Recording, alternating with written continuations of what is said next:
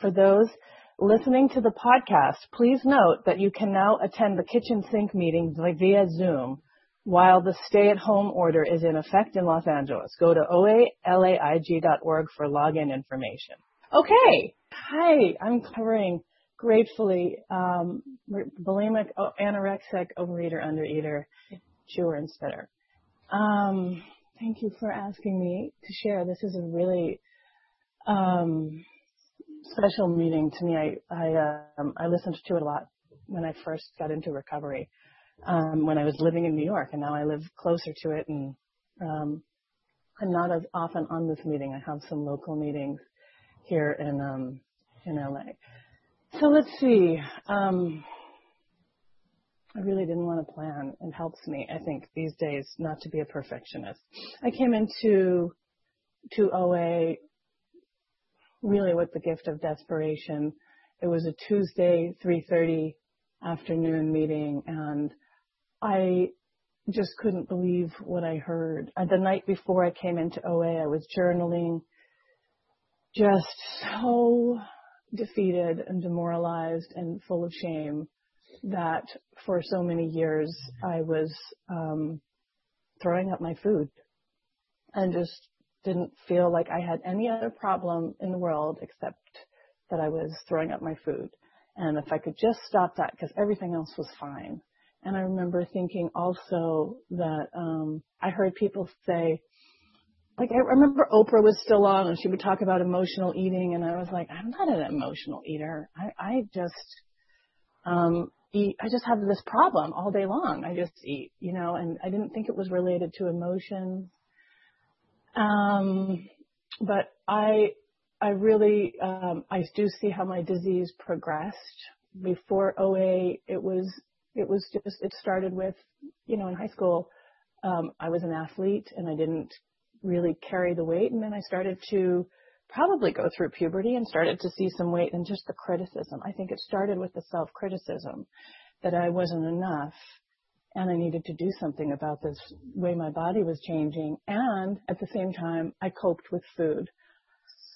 And I grew up in Las Vegas. We ate a lot of all-you-can-eat buffets, and there was a lot of grazing in my house, and I don't remember having a really clear definition of what a meal looked like. It just never had a beginning and it never had an end. It was just all day. And being an athlete, I didn't really think I had an issue with weight. And then in college, it was just a lot of binging, and then when I didn't have family around to help me, with meals, I was just, eating a lot of cartons and bags of stuff and binging. And I really did gain probably 15, 20 pounds, but I was also using laxatives to try to control my weight and over-exercise. And what's interesting is then it still took me so many years to find, as it was continuing to progress, it took me, I came into the rooms 2007 June, and I was 33 years old. So a lot of years of trying to test out how I could kind of figure out how to control my body and still use food and still live a spiritual life. I mean, I was meditating from when I was 21 and doing the journaling. So a lot of the tools that are recommended, they're just not recommended by themselves. I realize now that I got into OA, and I think what's fascinating is I look back now, I was thinking about it this morning, like, how did I get abstinent from throwing up my food? Because I was spiritually seeking for a long time, reading literature, and meditating daily and writing. And I really think it had to do with a certain level of willingness. When I got here, I was so it was the last stop on the door. I had tried therapy. The therapist told me, just whatever you do, don't tell your boyfriend, this is a teenager disease. He didn't obviously understand the disease. I wasn't throwing up when I was a teenager. It just continued to progress. And I remember hearing when I first walked into that first meeting, if you don't arrest it, it progresses. And I just was stunned. I just saw how my own disease had progressed, and I saw how it could progress. And I saw people in the rooms who were still struggling with throwing up, and I couldn't believe they were admitting it. I wasn't prepared to even admit that I was bulimic. I was just prepared to say, not even my full name because it's so different and identifiable. I was just going to be like, I'm just going to come in here and try to figure out how to stop throwing up my food and then get out. And then they carried the message, and somebody came up to me after that very first meeting and said, do you want some phone numbers? And I just thought this was so weird. No. And she said, a lot of us take phone numbers, and when you're not in a meeting, you can call.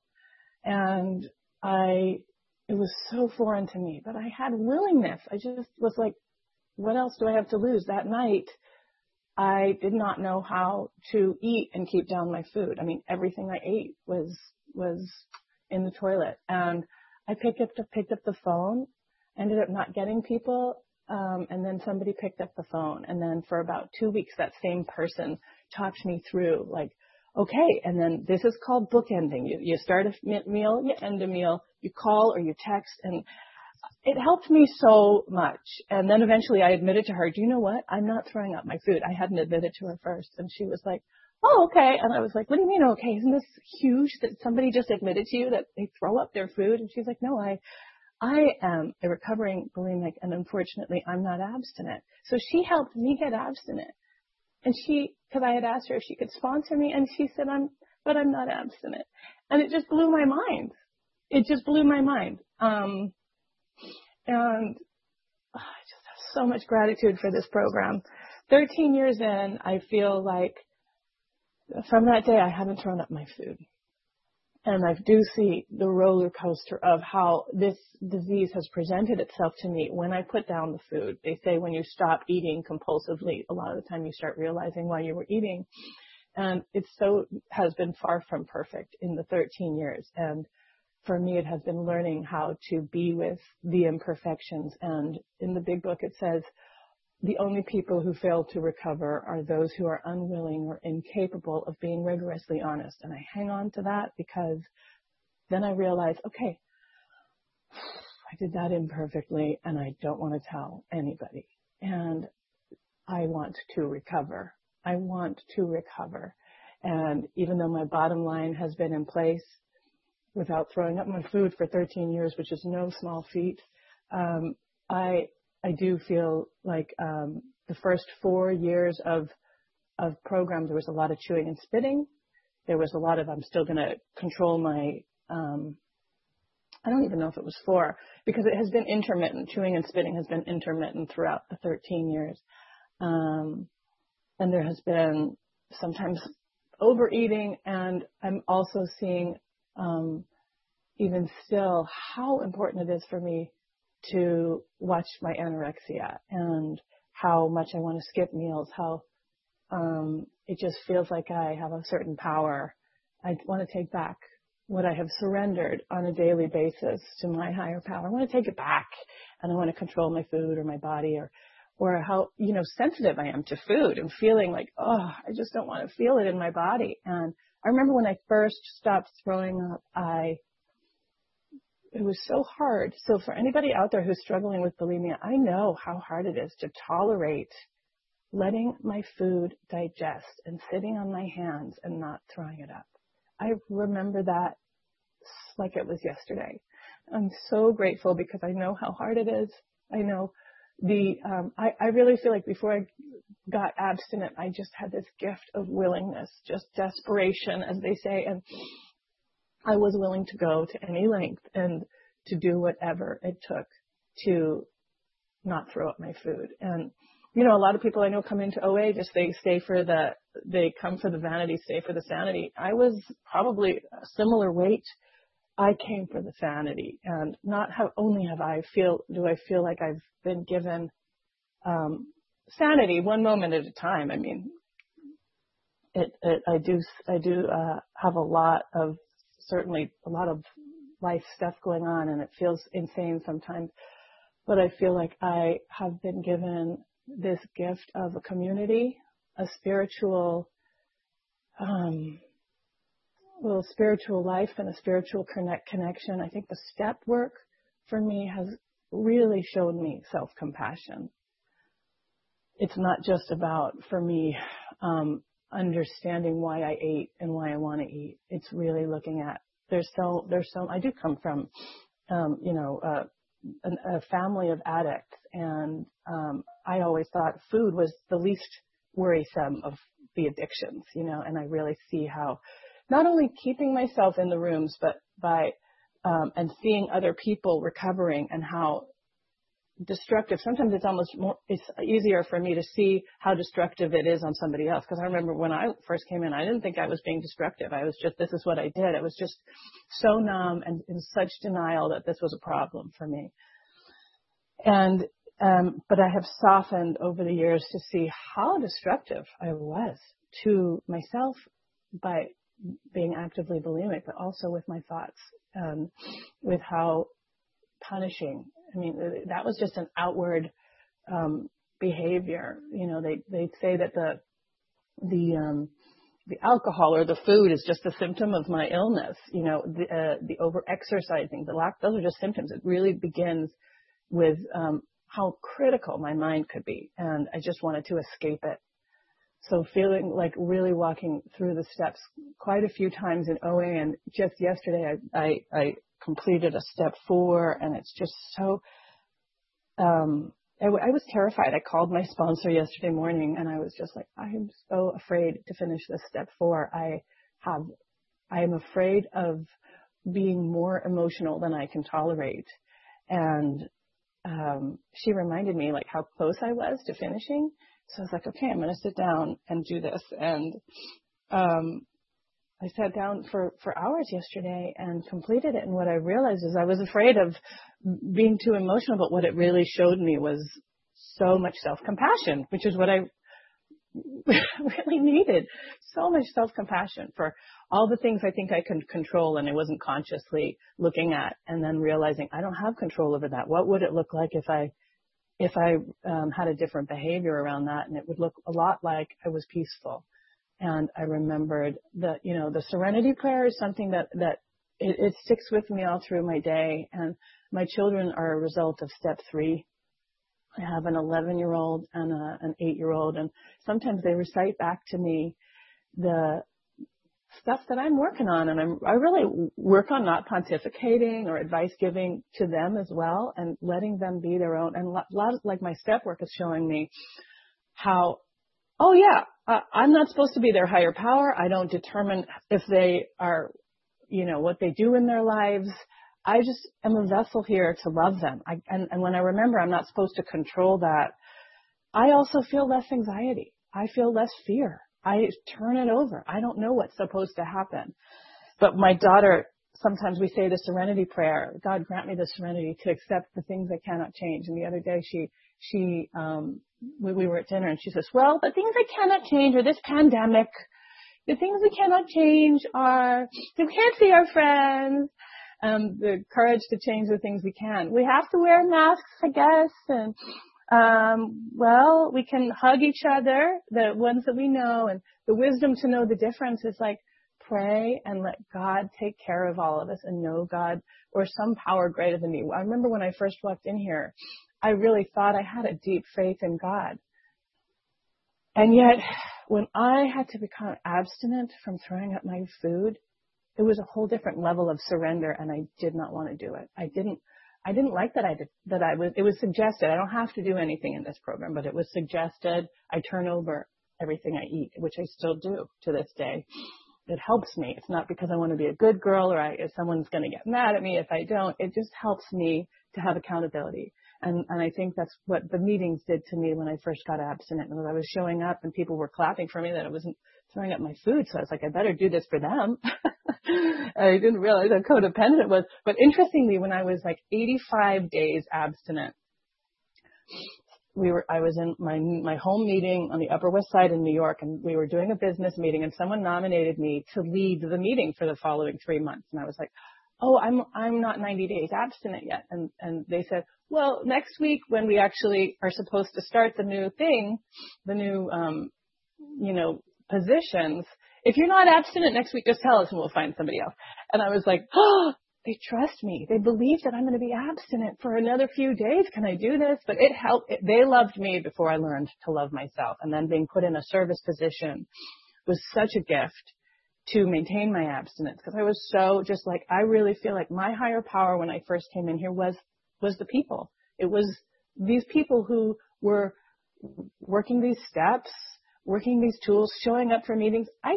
Even today, I resist going to meetings, and I don't resist meditation and prayer. I really love that.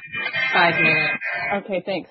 But there are a lot of things I don't want to show up for that I feel grateful. I have smart feet and get my feet there and show up and I feel better. They say if you want to feel better, go to a meeting. If you want to get better, work the steps. So just to get current with where I am today, my life continued to get better and better and better, and a lot of freedom with my eating disorder. And and then 3 years ago, I started to see maybe 4 issues going on with my husband.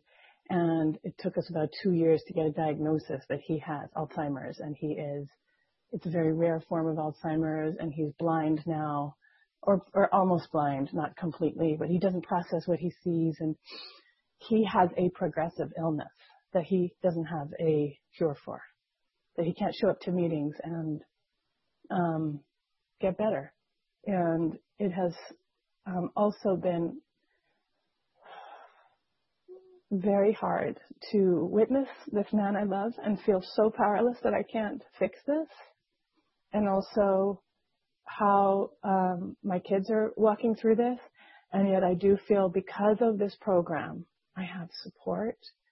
I know I can't fix it. I know I'm not wrong. When I want to go to guilt or futurizing or fixing, I have a program that teaches me one day at a time that I'm not alone, and that I don't have to, like, I sometimes was telling my sponsor, I'm supposed to generate all the energy in this house to get my kids happy, I don't have to generate anything. I breathe, I stay abstinent, I show up for my recovery. I put the oxygen mask on myself first, and I am so, and I have waves of emotion every day, and I permit that now, and I allow it, and I can be here as a presence of love and trust that there's a power greater than me taking care of all of us. And I have, a place I have other support groups for this as well. Because of this program, I know the value of having people identify. I have a sponsor in 2 programs, and I sponsor several people. So it's like there's so much focus on my own recovery, my needs, as well as how I can be of service to help others, and also the value of, my God, if I was throwing up my food through this, the chaos that I wouldn't be present for my children, and I would also not be present for my husband nor myself. And so as hard as it is, this is definitely, it was weird. My life was just better, get better, and then all of this happened, and it's a lot every day.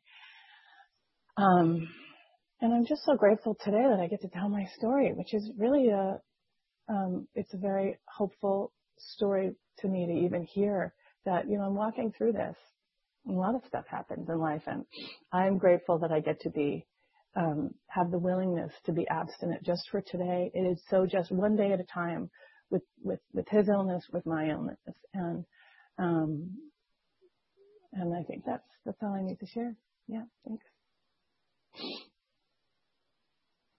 This is the time for questions only. There is no sharing at this meeting. If you need to share, please do so with any one of us after the meeting. Also, please remember that the opinions of the leader are my own and not those of Overeaters Anonymous as a whole. When asking questions, you need not identify yourself. If you have a question, please click the raise your hand icon, and either I or Nancy will call on you, and you can then unmute yourself and ask the question. And please stop at 9:50 and read the secretary's announcements. All right. See you here. So we have Nancy B. Hi, my name is Nancy B., and I am a compulsive overeater and a 100-pounder. I've been in Overeaters Anonymous for 44 years, maintaining a 150-pound weight loss, the other side of the coin. And I want to thank Nancy for, after what I guess must have been rousing share last week by the millions of phone calls I'm getting, for getting somebody with a different part of compulsive overeating to speak today. I think that's great. I concentrated last week heavily on the steps and on recovery and on the principles and what to do to stop our compulsions. But I forgot one thing.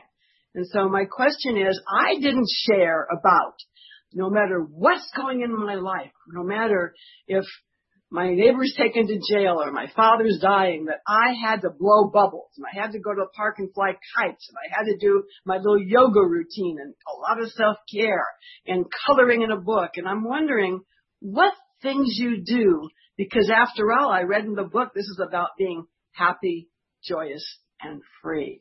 And I want to let the newcomers know, and I hope you will too, that with that heartfelt sharing, all that's going on in your life, it's like a God-given thing we're given to be in recovery. I don't think we can force ourselves for that to happen. But aside from putting aside your symptoms and your disease, that getting into the steps to get into recovery, what do you do to keep yourself feeling fantastic as a member of program? You know? Thanks, Nancy. That's a great question because I do actually feel fantastic. Recovery is front and center of my day. In the beginning of my day, I don't roll out of bed until I recite the first 3 steps in my mind. And then I just go straight to meditation. And I really feel a lot of relief from meditation. And I lost my father 2 months ago, and I'm in this meditation kind of grieving both him and my husband. And I feel like because I know I give myself a space to grieve that, then I can do that for 20 minutes and journal, and I do read the literature, which all feels like it actually fills me up. I used to, when I first got into program, feel like, oh my gosh, they want me to do all these things. How am I supposed to find the time? And now I just feel like this is for me, and I get up early before my kids to do it. But because I give myself time and space to feel all the feels, I then feel so much more capable of being present for the moment, whether it's watching my kids laugh or playing with them or, tons of, when I check in with myself, I want to do a lot of things, and I try to make that happen because I feel more esteem to give myself permission to do things that are fun. So, I think starting out my day and knowing I have the structure of my food plan and the willingness to be abstinent, everything else is just like up to God. And I feel so blessed that I really have a lot of really good fun and feel good throughout my day. So thank you. Next we have Terrell B.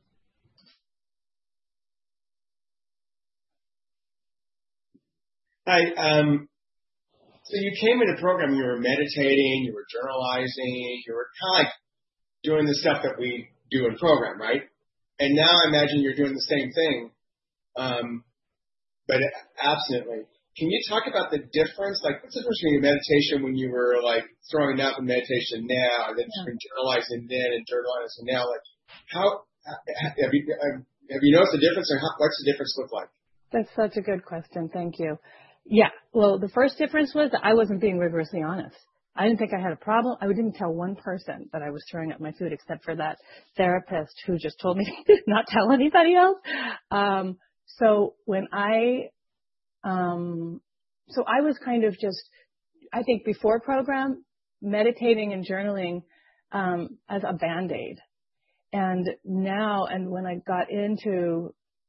first started becoming abstinent, I felt this incredible willingness and desire to maintain abstinence.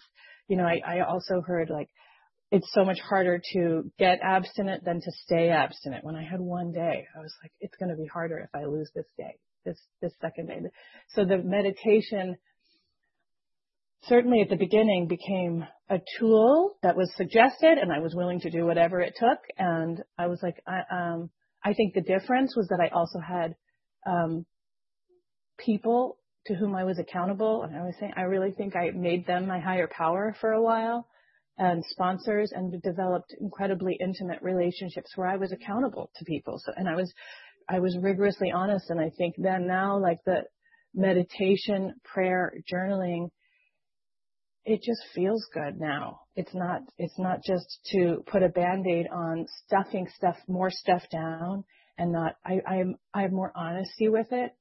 So it becomes very cathartic, like this 20 minutes where I can just like cry and weep or laugh and grieve. And then, and because I often just hold myself, like I didn't have any self-compassion when I was, anorexic, throwing up my food, because I just was so ashamed and couldn't tell one person. I thought I was going to go to the grave with it.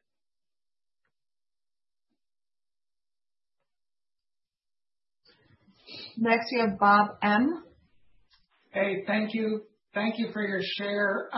What do you do if that critical voice gets in your head now, or what did you do when that critical voice was getting into your head? Yeah, I see that critical voice all the time. Thanks, Bob. I do. I see it. Now I'm not as afraid of it. Now I see it as a critical voice, as opposed to being just immersed in it and think, oh, that means I'm fat. I better go exercise. Oh, that means it was always just very, a simple-minded voice. Just like, the problem is you're fat. The problem is you ate too much. The problem is, whereas now I realize when that voice is active, because it is, I go in a little deeper. I often pick up the phone and call my sponsor, or I really believe in casting a wide net, not having it be just my sponsor.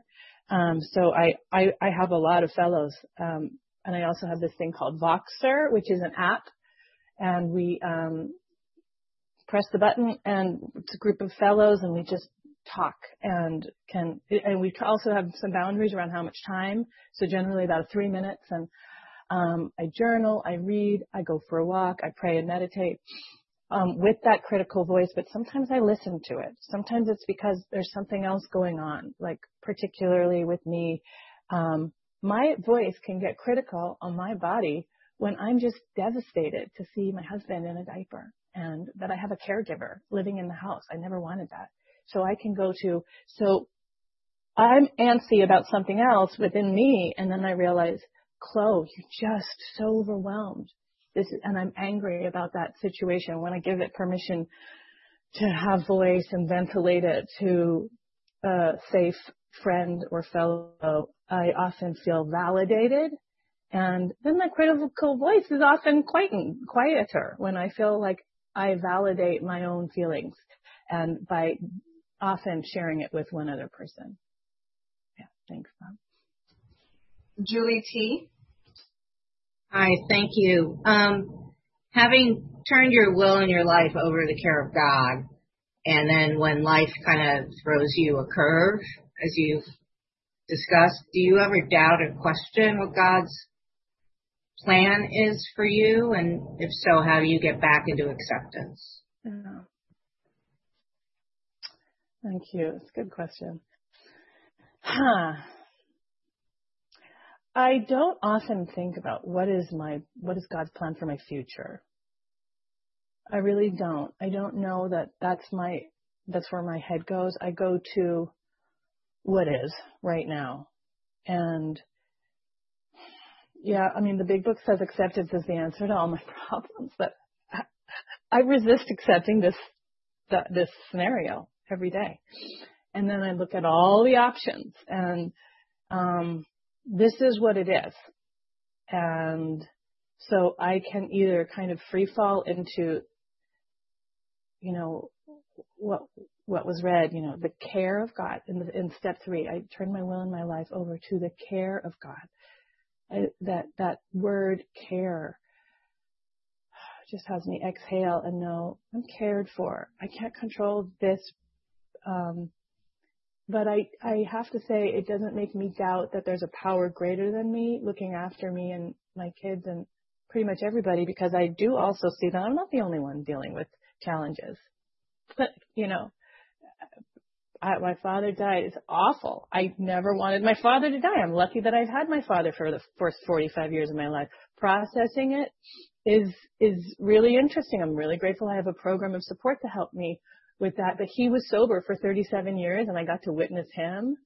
I look at, it's just everything is mixed up, like where I've put my perspective. And I think it hasn't made me doubt that there's a power greater than me. I'm abstinent through this. There's no doubt there's a power greater than me helping me through that.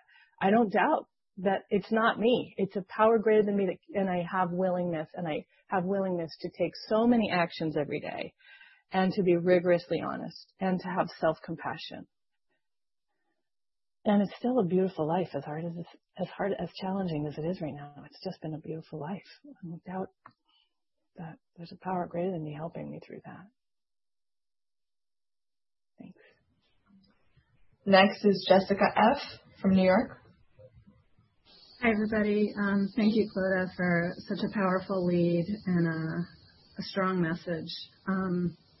I identify a lot with all the spiritual effort before and after program, and I'm just back a little over 50 days, so this may be rather elementary, but I'm wondering with the bulimia and the overeating and the various manifestations of the obsession with food,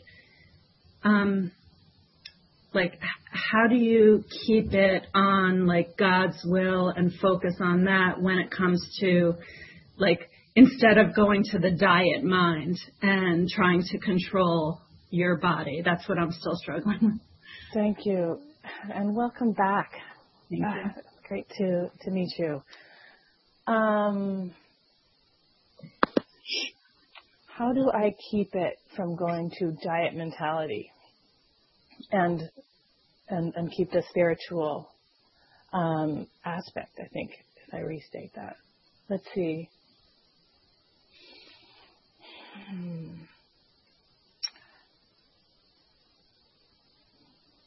I don't know. Maybe it's God. I don't know. I do know that I have, all through the day, I am talking program with people. All through the day. Every day. And yet it doesn't monopolize my life. It just fills it up. It just makes me feel connected. And a lot of the time, you know what, Jessica, a lot of the time I forget and want to go to a quick fix or grab a piece of food or undereat. And I do feel like meetings, we're so blessed to have podcasts at our fingertips anytime. So that can often set me straight.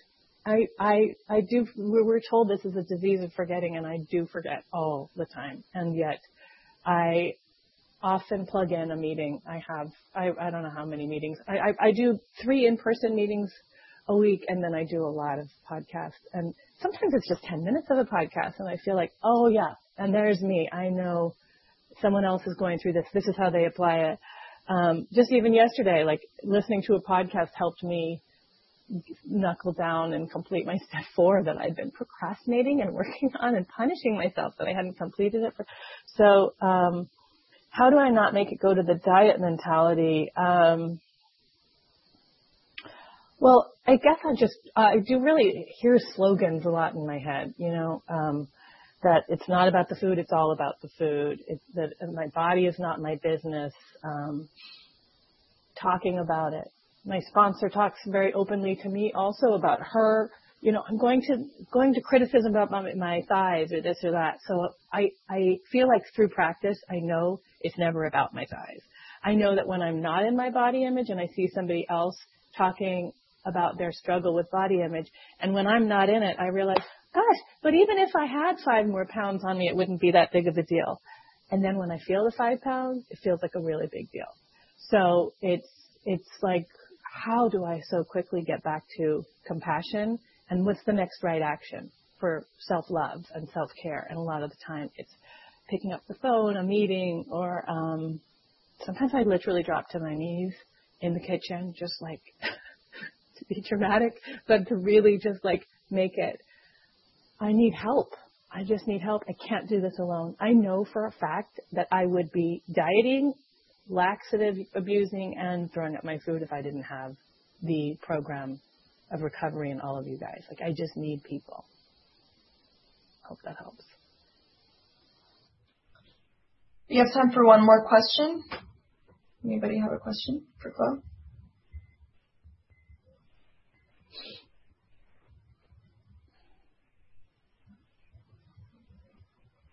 Okay, well, I have a question. Cheryl, did you have a question? Oh, no, please go ahead. Okay. I just wanted, thank you so much, Chloe. Really unbelievable. Beautiful. Go ahead. Thank you. So my question, Chloe, is what steps did you kind of struggle with when you were first starting out the Steps in program, and how did you kind of overcome that challenge on working whichever step you had challenge with? I think I was, thank you, Nancy. I think it was, we did whatever was recommended right away, but I don't know that I believed it. I think I still work daily on admitting I'm powerless. Just admitting I am powerless, and my life is unmanageable, and I so want to manage my life and not be powerless. But as soon as I realize the things over which it's not within my power, I feel a lot of relief.